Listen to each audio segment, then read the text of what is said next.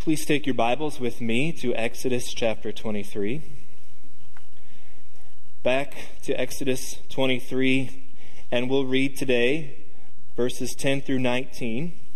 And we'll stand, please, as we read the Word of God. Again, Exodus 23, 10 through 19. It says, "For 6 years you shall sow your land and gather in its yield. But the 7th year you shall let it rest and lie fallow, that the poor of your people may eat, and what they leave the beasts of the field may eat. You shall do likewise with your vineyard and with your olive orchard. 6 days you shall do your work, but on the 7th day you shall rest, that your ox and your donkey may have rest, and the son of your servant woman, and the alien may be refreshed. Pay attention to all that I have said to you, and make no mention of the names of other gods, nor let it be heard on your lips. 3 times in the year you shall keep a feast to me. You shall keep the feast of unleavened bread. As I commanded you, you shall eat unleavened bread for 7 days at the appointed time in the month of Abib. For in it you came out of Egypt. None shall appear before me empty-handed. You shall keep the feast of harvest, of the first fruits of your labor, of what you sow in the field. You shall keep the feast of ingathering at the end of the year, when you gather in from the field the fruit of your labor. 3 times in the year shall all your males appear before the Lord God. You shall not offer the blood of my sacrifice with anything leavened, nor let the fat of my feast remain until the morning. The best of the first fruits of your ground you shall bring into the house of the Lord your God.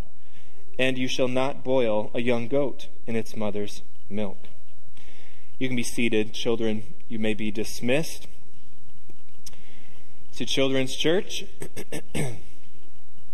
So back in Exodus, once again, and we've been discussing in recent weeks, of course, the social justice laws. That is, justice as it relates to how we interact with one another on a horizontal plane. Justice in relationships. Justice in humanity. And we're nearing today the end of what is called the Book of the Covenant, which by reminder includes chapter 20, verse 22 through chapter 23, verse 33. So through the end of this chapter. And so we're almost finished with the Book of the Covenant, which again is the application of the Big Ten laws, the 10 Commandments, to daily life. And so God is instructing his people and giving them specific examples of what it looks like to follow his commands in life with one another. And so the focus, of course, has been social. It has been the neighbor. Remember the 2 categories that Jesus summarizes the law of God as having. First of all, love of God. Second of all, love for neighbor. And so the commands that we've been discussing recently have focused on our love for neighbor. How do we treat one another in a just and right way? And so it had to do with the social orientation of Israel.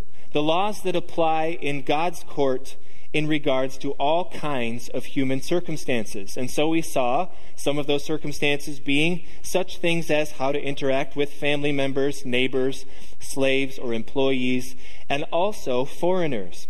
What to do and what the sentence should be when someone carelessly or intentionally harms another person. How to handle those situations. How to borrow and lend in certain situations. Essentially, it just had to do with what is right in regards to all kinds of human interaction that you will encounter as you live as my people. However, today, we want to focus on the reality of justice, not just in the horizontal sense, but in a vertical sense. What does it mean for us to be just before God, or just in relationship with God?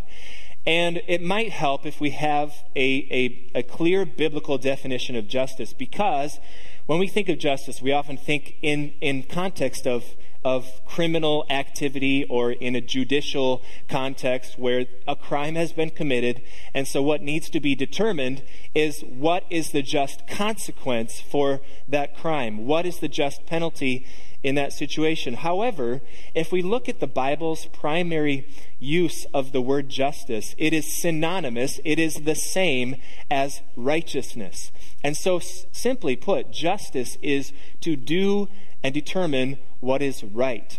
So, with that definition, what is righteous, what is right, what does it mean for us to be just in our vertical relationship with God Himself? And that is especially the focus of these next commands, as we'll see in a moment. A vertical orientation. How are we just before God and with God in our worship as we approach Him? Now, I don't want to suggest a false dichotomy between justice in civil conduct in relationship with one another and worship, because we know that those two things, as we've already seen from the Ten Commandments, are inseparable. How we worship God essentially will impact how we treat one another. And you can say that every human problem has some connection first to a problem with our relationship with God. And so they are related, they are connected, and so it's not worship and then also civil conduct among one another. Our obedience to God's law in how we relate to one another is an act of worship, done in the right way with the right heart. And so God is saying numerous times throughout the social justice laws even that precisely because His people are representing Him to the other nations, because they claim His name and bear His name, and because they are consecrated to be set apart for Him, their conduct as they treat one another and their neighbors is an act of worship. Here God is telling His people how to worship through obedience and sacrifice. And He does so by giving them rhythms and patterns to follow. Rhythms and patterns for worship. The first thing we see that God gives His people is a Sabbath rest and renewal. Sabbath rest and renewal. Before we get into this, I'd like to ask God for His help, His grace, as we look at what we could simply see as a bunch of information from another time and another place, an ancient time and place, which makes it difficult for us to apprehend and rightly apply. So let's ask the Lord for His help this morning. Father, as we come to Your Word, we thank You for this opportunity. I pray that we would see it that way. It is a privilege to have Your revealed truth, inspired for us by Your Spirit, preserved for us by Your omnipotent power and Your wisdom, knowing what we need to know so that we can know You, so that we can see Your glory and respond rightly to it. So, Lord, I pray that by Your Spirit at work in us, that You would speak what needs to be said through me as Your servant, as Your mouthpiece, that You would grant our hearts the ability to receive the truth of Your word, that it might be fruitful and productive in us, that we might have wisdom and discernment to see what You're teaching us, even through these laws for Your people Israel so long ago. In Jesus' name, amen. So, point number 1, Sabbath, rest, and renewal. Now, the concept of Sabbath is not foreign to us, right? At this point, it was already in the Ten Commandments. It is the fourth commandment to remember the Sabbath and to keep it holy. And God continues to expound on what that is to look like here with two contexts, two applications of this Sabbath pattern, this 6-7 pattern. 6 units of time for labor and productivity, and a 7th unit of time, period of time, for rest and renewal. And of course, this is following God's example of work and rest in creation. In 6 days, God created the things that are, and on the 7th day, He rested. And He gives that pattern to His people for good reason. However, here we see some new applications and explanations of this 6-7 pattern. And so let's look, first of all, at a Sabbath, a sabbatical, both deriving from the same word, a sabbatical or Sabbath for the land, which may be unexpected. Let's look at verses 10 and 11 again. For 6 years you shall sow your land and gather in its yield. But the 7th year you shall let it rest and lie fallow, that the poor of your people may eat, and what they leave the beasts of the field may eat. You shall do likewise with your vineyard and with your olive orchard. So, all of the productive land, all of the cropland is included in this command that every 6 years there's to be a year of rest for the land, for the cropland. It is a cessation of planting, of cultivation, and of harvesting. And it includes even, God says, the perennial crops, certainly the annual crops that would be planted every year, but also perennial crops like olives and grapes that would continue to produce on their own. Now, clearly this would have had, if you look at it from an agri-science perspective, it would have had an ecological benefit for the soil, giving the soil a rest, not demanding all the nutrients from that soil in a consistent way year after year after year, possibly allowing for certain cover crops or nitrogen-fixing plants to help fertilize that soil again. But the primary reason we see here is humanitarian. God says, give the land a rest and stop sowing and planting and harvesting for the sake of the poor, so that the poor can eat. And so you can imagine in the fields where annual crops were planted, perhaps grain crops or whatever, there would be leftovers. There would be seed that had fallen to the ground the previous harvest and then would come up the next year. And this was for the people to harvest, the poor people who had no land of their own or opportunity to grow and harvest the food that they needed. Not only that, but the grapevines, the vineyards and the orchards, the olive orchards, would be available for poor people to harvest food. So again, we see a divine provision of welfare for God's people.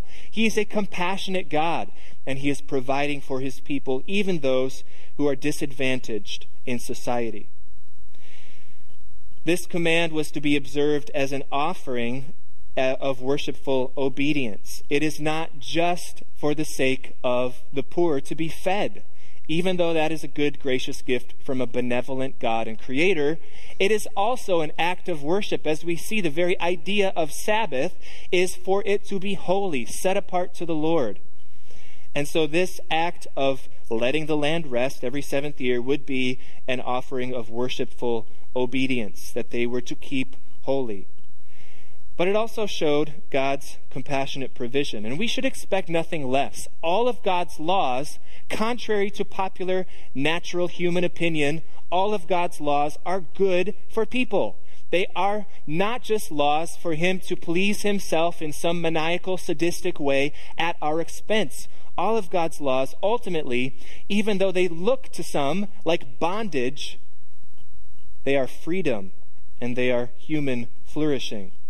And so that is exactly what God is showing us here, and we should expect that all God's laws will follow in that purpose. And we also see a hierarchy of value. When we look at verse 11, we see that first of all, the poor of your people may eat. Then second of all, what they leave behind, the wild animals can eat. Now that's a really interesting statement. There are two beneficiaries of this food that's left over in the fields, people and wild animals, and God takes care of them both. However, both are not equal in value.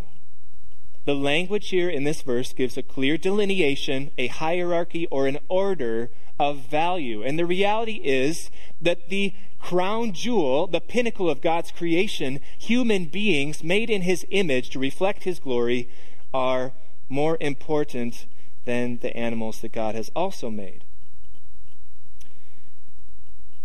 Luke 12:24 confirms this truth. Consider the ravens, Jesus said. They neither sow nor reap. They have neither storehouse nor barn, and yet God feeds them. Of how much more value are you than they? Right? So God is taking care of his natural creation. God is taking care of the birds of the air and the beasts of the field. God is providing for them. That's one point. God takes care. He is a benevolent God over his creation. The second point is more important. You are more valuable than the creatures that God is taking care of.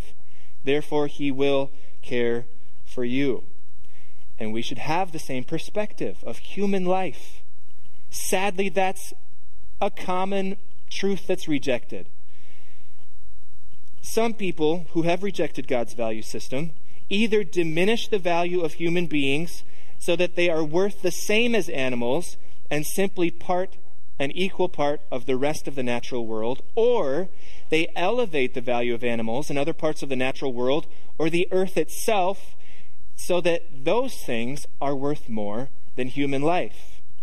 Either way, it is an egregious mistake to undervalue and to neglect the human intrinsic worth that God has built into us because we bear his image.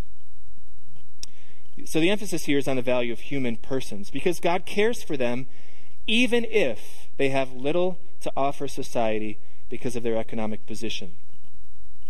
However, I do want to note as well that it's interesting that it mentions here that God is also caring for the wild animals. There's not an exclusivity here where people matter, animals don't matter. Animals matter, it's just that people matter more. So God is caring for the wild animals and has instructed his people to give up their crops and their harvest every 7th year for the sake of wild animals to eat. I think that's notable. So, the application clearly, kids, it's okay to share your sandwich with the dog, okay? Unless, of course, your parents say it's not, in which case their commandment is more important than this one. Children, obey your parents, right? And so the reality is, in all seriousness, I don't think any of us are guilty, or at least many of us, are guilty of overvaluing animals at the expense of people. However, we may be guilty of undervaluing the rest of God's creation that he cares for and sustains. And so there are all kinds of topics and issues that are popular today that one might think of when considering this issue, this context. How do we care for God's creation, and how do we land on, issues of environment, etc.? Well, here's something that we should consider. How can we be the best stewards of creation without foolishness and idolatry on one hand, right? So eliminating that ditch, not the foolishness and idolatry or naturism, and not the irresponsibility and neglect on the other. It's not the priority, right? We see that people are the priority, but it is something for us to consider because God cares about his creation. He called it good, and he put us here from the beginning to have dominion over creation and to steward it well. So certainly something for us to consider. All right, now in this law, in this commandment, as Israel would have practiced it, did anyone notice a logical problem? If the poor and animals are only allowed to glean from these fields and eat every 7th year, you're going to have a really rough 6 years in between, right? So how does this work? It's reasonable to assume, because there's no prohibition against it, that perhaps farmers would have staggered the rotation of their crops so that at every year, at some portion in the land, there would be available food and crops for these people. So that's one sabbatical, one Sabbath rest that's instructed. The next one is found in verse 12. And again, this is the Sabbath that we see mentioned in the 4th commandment, back in chapter 20. It is a rest and renewal for all people for their work week. It says, 6 days shall you do your work, verse 12, but on the 7th day you shall rest, that your ox and your donkey may have rest, and the son of your servant woman, and the alien, the foreigner, may also be refreshed. So this again was a pattern for the whole nation to follow and practice. And why? The purpose here God gives is for rest. It is so that you can rest, and so that the people who perhaps work for you can also rest. And so your animals who are laboring as well can rest. And so this is a good gift of God. And we love the idea of rest, don't we? It's such a therapeutic word. Oh, I need rest. Just the idea of rest makes me happy. Okay? And you especially feel that if you're a parent of young children. We need rest. And God knew that we needed rest because he designed us that way. We are not designed to be independent and self-sufficient. We need a pattern of rest, and God gave us that pattern. So it was for rest, but it wasn't just for rest. It wasn't just for the sake of having a day off. Exodus 20, verse 10, where the commandment is given, says, "But the seventh day is a Sabbath for what? Not primarily to you, but to the Lord your God." And of course, the language of keeping the Sabbath holy, set apart, consecrated for him, has the idea, the connotation, that this day is not just a day for rest, but also a day for worship of their God. It was a weekly reminder of the covenant God had made with his people that they responded to by obeying this pattern. And the observance of it was sacred and reverent. This command is so important that it's repeated multiple times throughout the law. In fact, when we go to Exodus 31, we see it repeated again at the end of the book, and the Lord gives a solemn and sober warning. It says, "And the Lord said to Moses, you are to speak to the people of Israel and say, above all else that he said to this point, above all these laws, your people shall keep my Sabbaths. For this is a sign between me and you throughout your generations, that you may know that I, the Lord, sanctify you, that I set you apart, that I make you holy. You shall keep the Sabbath, because it is holy for you. And everyone who profanes it shall be put to death." Everyone who profanes the Sabbath shall be put to death, the death penalty, for not paying attention to this weekly schedule of rest. It was serious to God, and he commended it to his people under penalty of death. So it's not simply a matter of rest from the work week, but a question of worship. It's a matter of worship. And worship, of course, as seen in obedience, to take God seriously and follow his ways. It's important to note that when we think about Sabbath rest, this is not just doing nothing, okay? The result of Sabbath rest is not that I sit there and maybe meditate and don't lift a finger to make myself a meal or do anything like that. The idea primarily is cessation from the normal labor of the prior 6 days. So you're not just continuing on with this day of rest as just another day for productivity, as just another day to earn wages. It is a break from the normal labor, especially vocational work. Jesus, of course, helps us to understand what the Sabbath was intended for in the New Testament when he defends his disciples from the accusations of the religious leaders of the day and says, no, it's okay. They're picking grain to feed themselves. That's okay. You're taking this too far. The purpose was not so that man would serve the Sabbath, but the Sabbath was for man. He also defends himself when he heals a man and then commands him to take up his bed and walk, and the Pharisees are jumping on him for that this is a violation of the law of God, so clearly you are opposed to God. And Jesus says, no, it's okay to heal someone. Even if your sheep falls into a pit on the Sabbath, you will get it out. Okay? And so the idea of rest is true, but also the idea of worship. It is worship of God that characterizes this rest. So then he continues in verse 13, and he comes to some worship regulations for how God is to be worshipped, and with those regulations and with those established laws, reminders. God gives specific instructions and an annual pattern for how he is to be worshipped. It is now the application of the first commandment. No other gods before me. And this is what it is to look like in the life of his people. These instructions serve as reminders so that the people won't forget God, so that they won't forget, first of all, who he is. They won't forget what he's done, and so that they won't forget what he has said. And so first in verse 13 we see a solemn warning. What is God warning his people here? He says, "Pay attention to all that I have said to you, and make no mention of the names of other gods, nor let it be heard on your lips. And this verse by itself is seen as the pinnacle, the climax of this whole book of the covenant, that it all rests on this.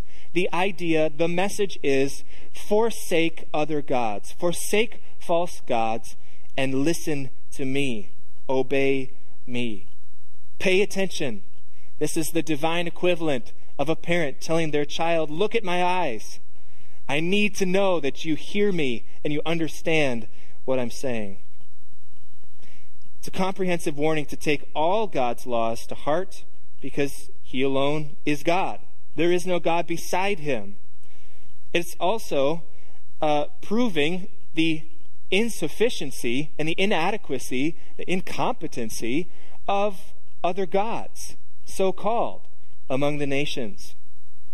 There is no other God, so don't even let the name of false gods come out of your mouth, as if to attribute any worth or credence to them.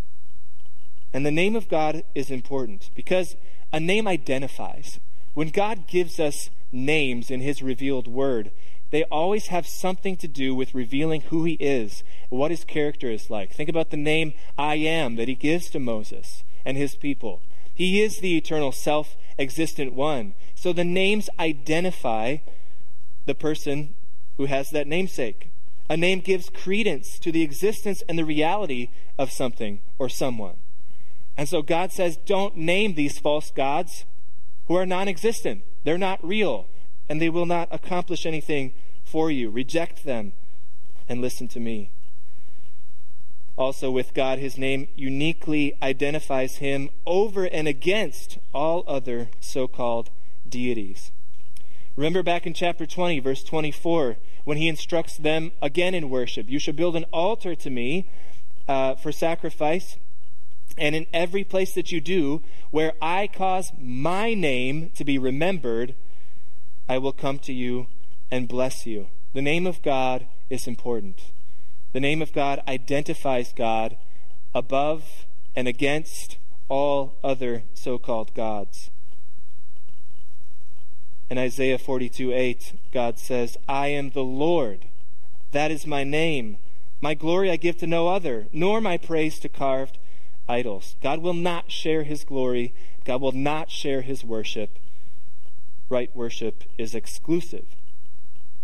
With that statement, to listen to God and forsake all other false gods, he then gives the institution of 3 festivals. 3 celebrations that are to happen annually, 3 feasts that come conveniently at times in the agricultural seasons where their work for one part of the season would end and another would begin after the festival. One preacher titled his sermon on this text, The Parties You Have to Go To. And all the introverts in the room just got a little anxious. But introverts can breathe easy because the purpose and the point and the focus of these festivals is not the people, but it is Yahweh himself. These are not merely, community fellowship meals or national celebrations or harvest festivals even, but occasions for corporate worship. And I want us to note that that's how God instructs his people to worship then and now. Yes, we can worship God on our own. We have access to him because of Christ.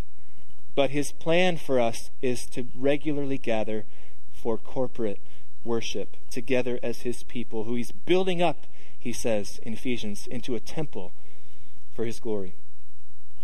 So, corporate worship is the purpose of these feasts. Let's look at them quickly. The Feast of Unleavened Bread in verse 15. You shall keep the Feast of Unleavened Bread as I commanded you. You shall eat unleavened bread for 7 days at the appointed time in the month of Abib, that would be March in our calendar. For in that month you came out of Egypt.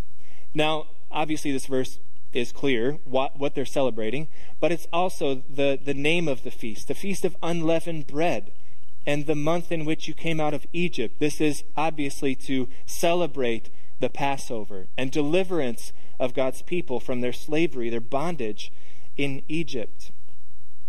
This feast would make sure that generation after generation would not forget who God is and what he had done, the salvation that he had worked for them. Memory is a useful weapon in the fight for faith, isn't it?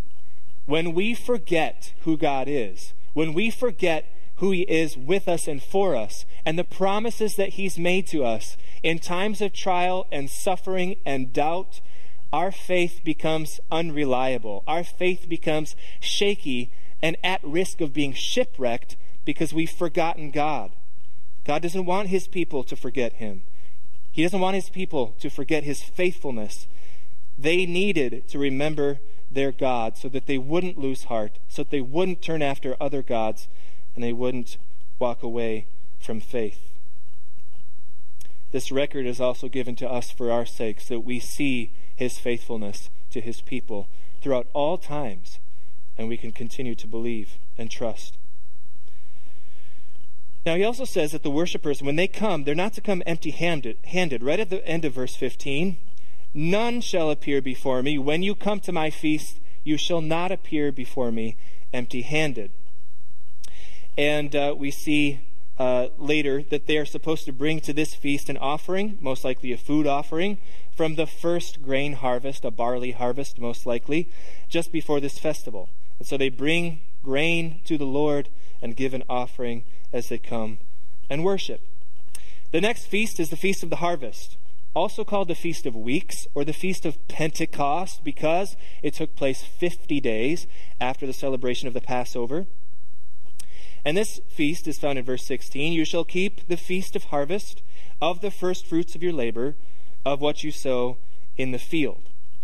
Okay, the emphasis of this feast is that it is at the completion of the harvest. And the purpose of this feast is to thank God, to show gratitude for his provision for another year of providing the harvest they needed. And this would be, the main grain harvest, most likely wheat. There are more details that come later in Leviticus 23, that when they came to this harvest, they would bring an offering of 2 loaves of salted bread and a variety of animal sacrifices and free will offerings. And again, this is a worshipful celebration of God's covenant faithfulness, especially in the harvest. The third feast is also found in verse 16, and it is the Feast of Ingathering, the Feast of Tabernacles, or the Feast of Booths. Perhaps you've heard those labels more than the Feast of Ingathering. And this is the instruction in verse 16. You shall keep the Feast of Ingathering at the end of the year, when you gather in from the field the fruit of your labor. So again, at the end of another period of harvest, and this would be primarily the harvest of second crop grains and tree or vine fruits. Okay? So when they come together for this feast, again, we see more detail in Leviticus 23, but they bring this offering from their second crop grains and their tree and vine crops. And this happened after the 5 days after the Day of Atonement, when they would come together and the priest would offer sacrifices to atone temporarily for their sins. And so in order to stay together for now to celebrate this Feast of Booths or Tabernacles, they would have had to construct field tents or huts or booths so that they could all remain in the same place to worship and celebrate this feast. And again, the priority is Godward. It is to recognize who God is and what he's done, what he's given to us yet again, his faithfulness, and to celebrate. Now look at verse 17. It says something interesting. It says, 3 times in the year, again the same pattern, so presumably at these 3 feasts, 3 times in the year all your males shall appear before the Lord God. Well, what does that mean? Why the males, and are only males participating in the feasts? What does this look like? Well, the idea here is that all of the families would come and participate in the celebrations, but God had designated male headship, male representation from each family to gather at the tabernacle, where he would soon give them the Ark of the Covenant, the representation of his glory and his presence among them, and the men of each household would come as a representative of their family and worship at the tabernacle. All right, so those are the feasts that God instructs. This is the annual schedule now of what it looks like in ancient Israel to worship God during this time. Then we see in the last verses of this text, there are conditions that God gives for the offerings that he will accept. Because he has to instruct these people who are, not only have they been with idol worshippers, right, for the past 400 years, their people have been with the Egyptians. They're also influenced very often by the other people groups around them, who are not only idolaters, but polytheists. They have many gods. And so God is now instructing them on what requirements, what stipulations he has for them as they come bring their offerings and their sacrifices. In order to consecrate them, to set them apart, and their worship for himself, he gave 4 laws to differentiate their worship from that of the surrounding pagan nations. And they have to do with offering uncommon worship, worship that was not like the nations around them, because this was an uncommon God. This was a God who is unique among all so-called gods. And so it was as if God is saying, just because I am unique and because I am holy, so also will my worship be unique and set apart. And so we see in verses 18 and 19 4 laws for how they were to sacrifice and offer. The first one, in verse 18, you shall not offer the blood of my sacrifice with anything leavened. Now, there are 2 ideas that are mainly accepted as possibilities for what this was to mean. Because for us, we're like, okay, the blood of the sacrifice mixed with anything leavened, that's not really familiar to us. However, remember the Passover. Remember what God commanded for his people. Remember the symbolism, the illustration of leaven as an agent that corrupts, as an illustration of sin and corruption among God's people. And so it makes sense that if the people are offering these animal sacrifices when they come to God, that they don't mix those with something that is leavened. The other idea is that it was somewhat common in the pagan nations around them to drink and eat blood in some form or another as a ritual of worship to a false deity. And especially because they understood that the life of an animal, or a human, of a living being, is in the blood. And so now the idea here is to maybe prolong or promote health of the life of someone who's going to imbibe this blood or eat it in some way. And so God is also perhaps instructing his people, don't worship me in that way. For one thing, they were already instructed not to eat the blood of an animal. And sometimes, because as you can imagine, blood is probably not very pleasant to consume, they would mix blood in with something like a bread, okay, so that it was more palatable. And so God is saying, don't do that. Don't do what the pagan nations are doing. Don't look to blood and some sort of weird religious ritual that involves your consumption of blood as your hope for health and life. That's idolatry. The next thing he says is, don't let the fat remain until morning. Don't let the fat of my feast remain until the morning. The idea here, it is more, there's a fuller explanation in Leviticus 3, verses 16 and 17, which says, the priest shall burn them, the sacrifices, on the altar as a food offering with a pleasing aroma. All the fat is the Lord's.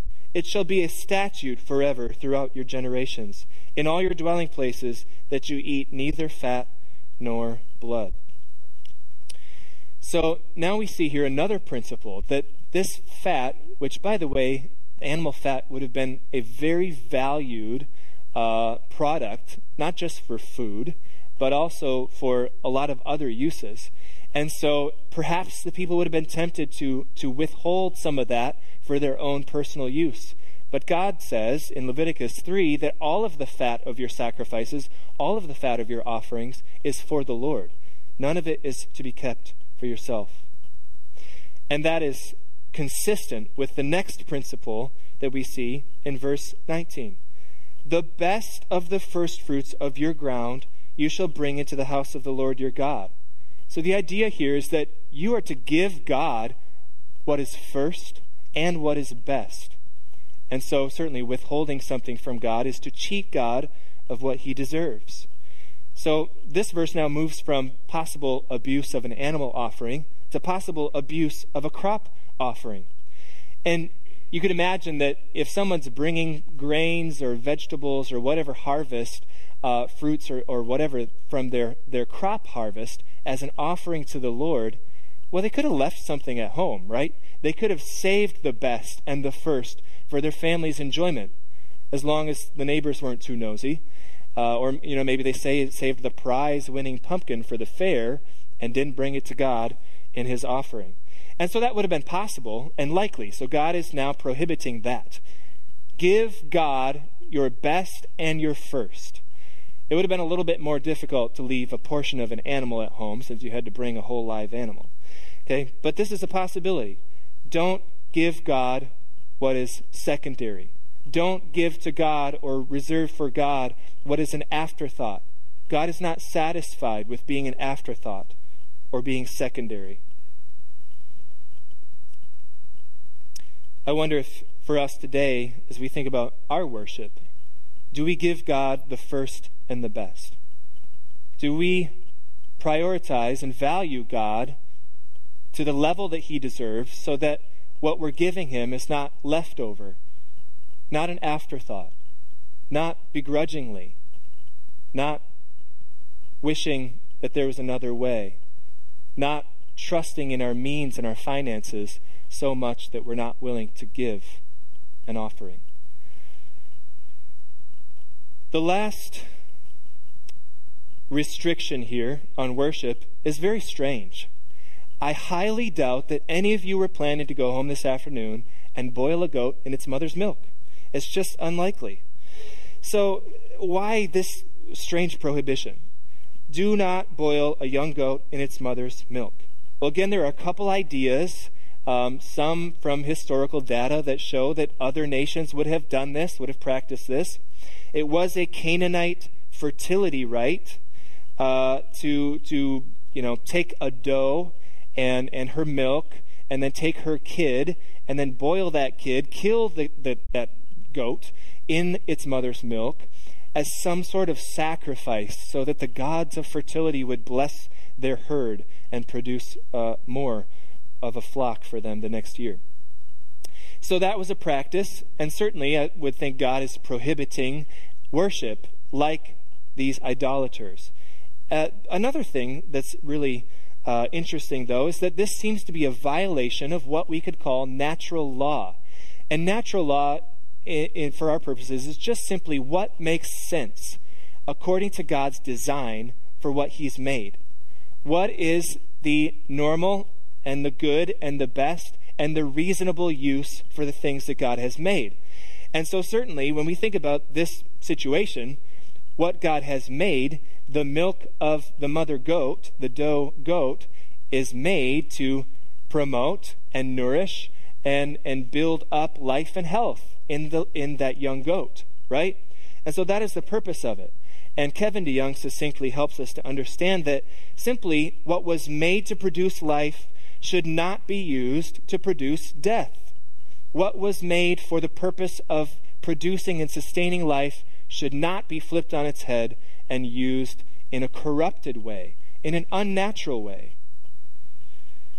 Think about the many ways that fallen people have taken everything that God has made and called good, every design, every object, and subverted the good design of God and corrupted things such as sex, marriage, gender, and gender roles. We, as the human race, have chosen to take things that God has made and called good and things that have a clear and obvious purpose, and we have turned them on their head to corrupt them and to make them not only sinful, but unnatural. And that's what's going on here. God warned that in all these prohibitions, he wants his people to avoid anything that would tarnish or corrupt the worship that he was to receive from them. They were to be holy because he is holy. And because he is holy, the worship he receives from his people is also to be holy and set apart. Now, the next heading there that you see in your notes, if you have them, I want this to be more than a history lesson, okay? And sometimes that's difficult with a text like this. There's a lot of rules and regulations and feasts and festivals and things that we're not practicing. We're not under this law. And so they're strange and foreign to us. But I don't want this to be like, okay, well, that was really interesting. I'm glad I learned a little bit of history today.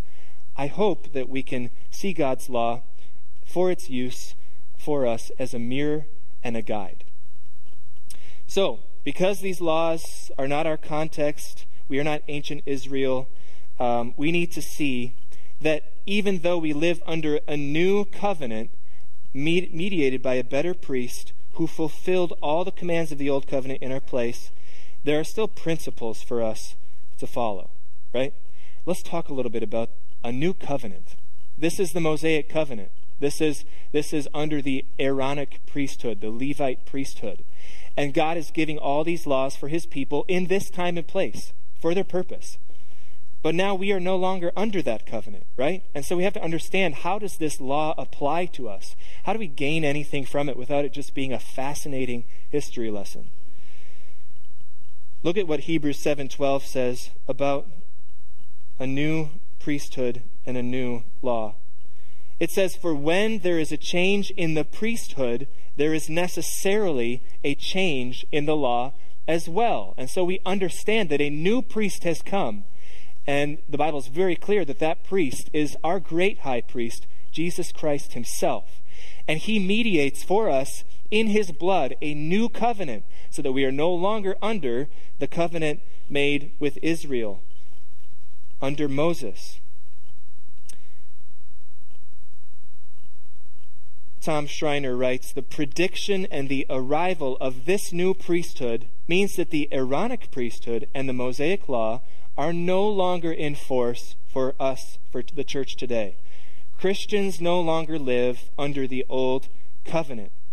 So, we do not strictly adhere to all of the ceremonial law and all of the civil law and all of the parameters of God's instruction for his people then. However, we do live under the moral principles that come from those laws, because God gives those laws based on his moral character, based on his nature, based on an objective standard of what is right and wrong according to who he is. And his unchanging morality means that we can discern for us today moral principles that still apply because they come from his character. They still guide our conduct as we seek to worship and live in obedience to him, as we seek to love him and love neighbor. So we look for these timeless principles, and I'd like to list some of them that we can glean from this text. First of all, in a very real sense, Christ is our Sabbath. Christ is our Sabbath rest. He fulfilled God's law in our place, which we could not do, and we rest in his work. The law was insufficient to save. Look at what Hebrews 10:1 says about the law. "Since the law has but a shadow of the good things to come, instead of the true form of these realities, it can never, by the same sacrifices that are continually offered every year, make perfect those who draw near." The law was insufficient, even with its sacrifices, even with the temporal atonement that the animal blood sacrifices brought for the people of God to keep them in fellowship with him. It was insufficient, ultimately, to remove their guilt and to please and satisfy the wrath of God. The law could not save. But Christ, in Hebrews 10:12, when Christ had offered for all time a single sacrifice for sins, he sat down at the right hand of God. And in him we find our rest, no longer working to maintain over and over these works of the law, to try to adhere to the law, and when we fail, come back with an animal sacrifice year after year to cover and atone for our sin and our failure. Those were just a shadow of the things to come.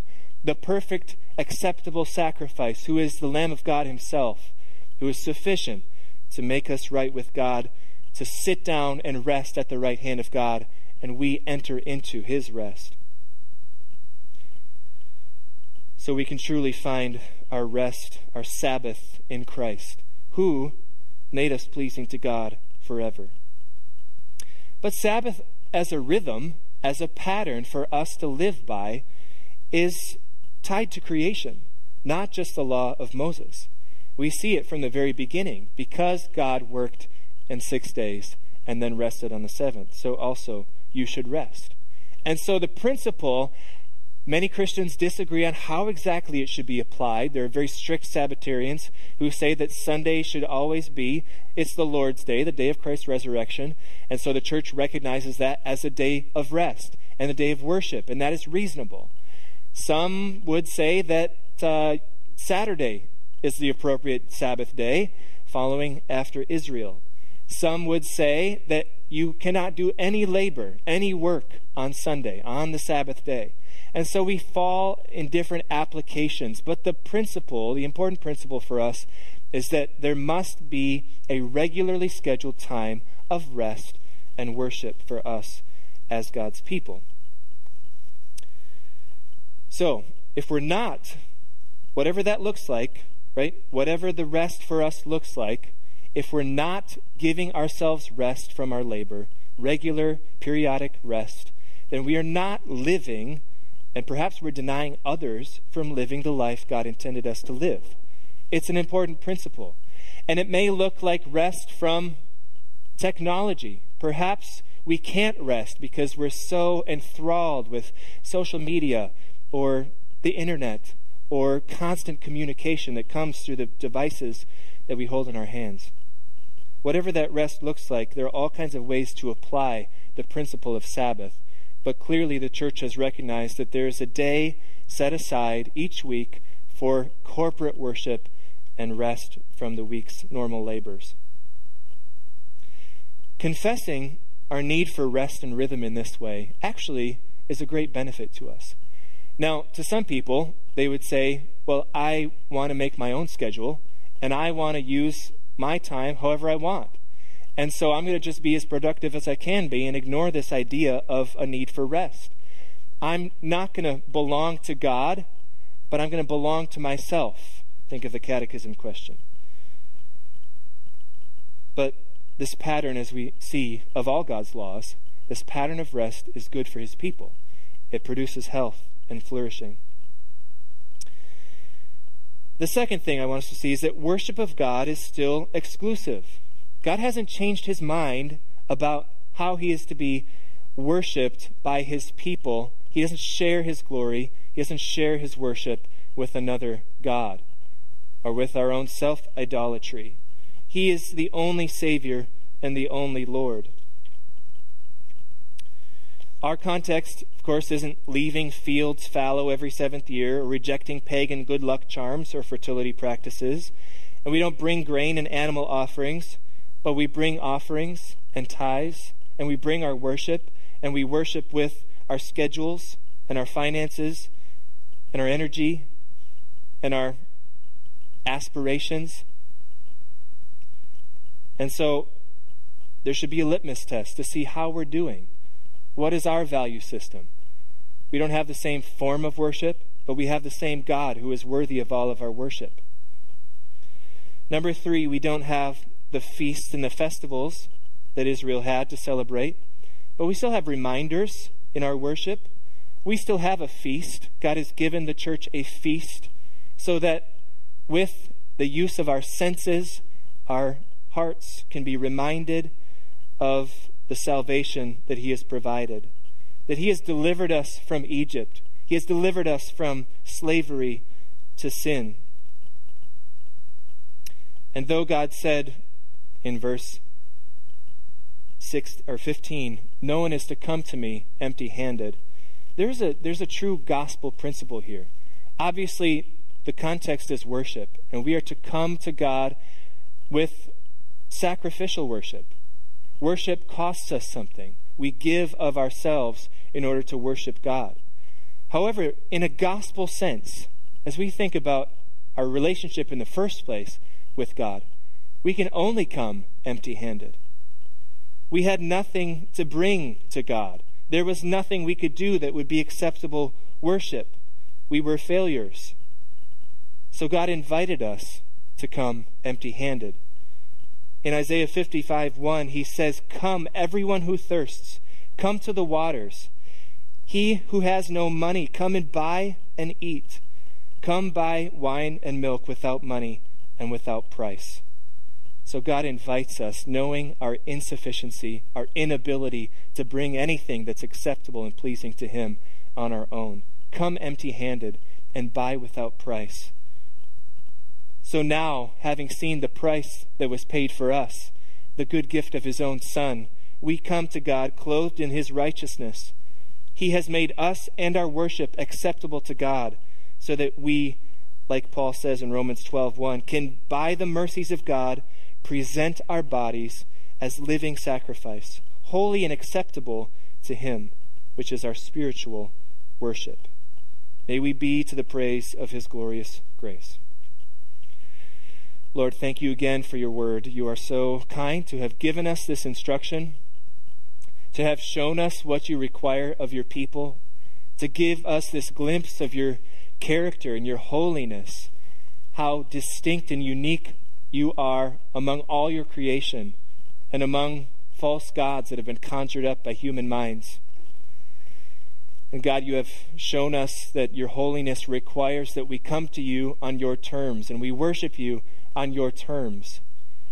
Father, I pray that with pure hearts, with sincerity of understanding and truth, that we would approach you, presenting our bodies as living sacrifices, and that our worship, because of Christ and only Christ and his righteousness, that our worship would be acceptable to you and you would be pleased in us.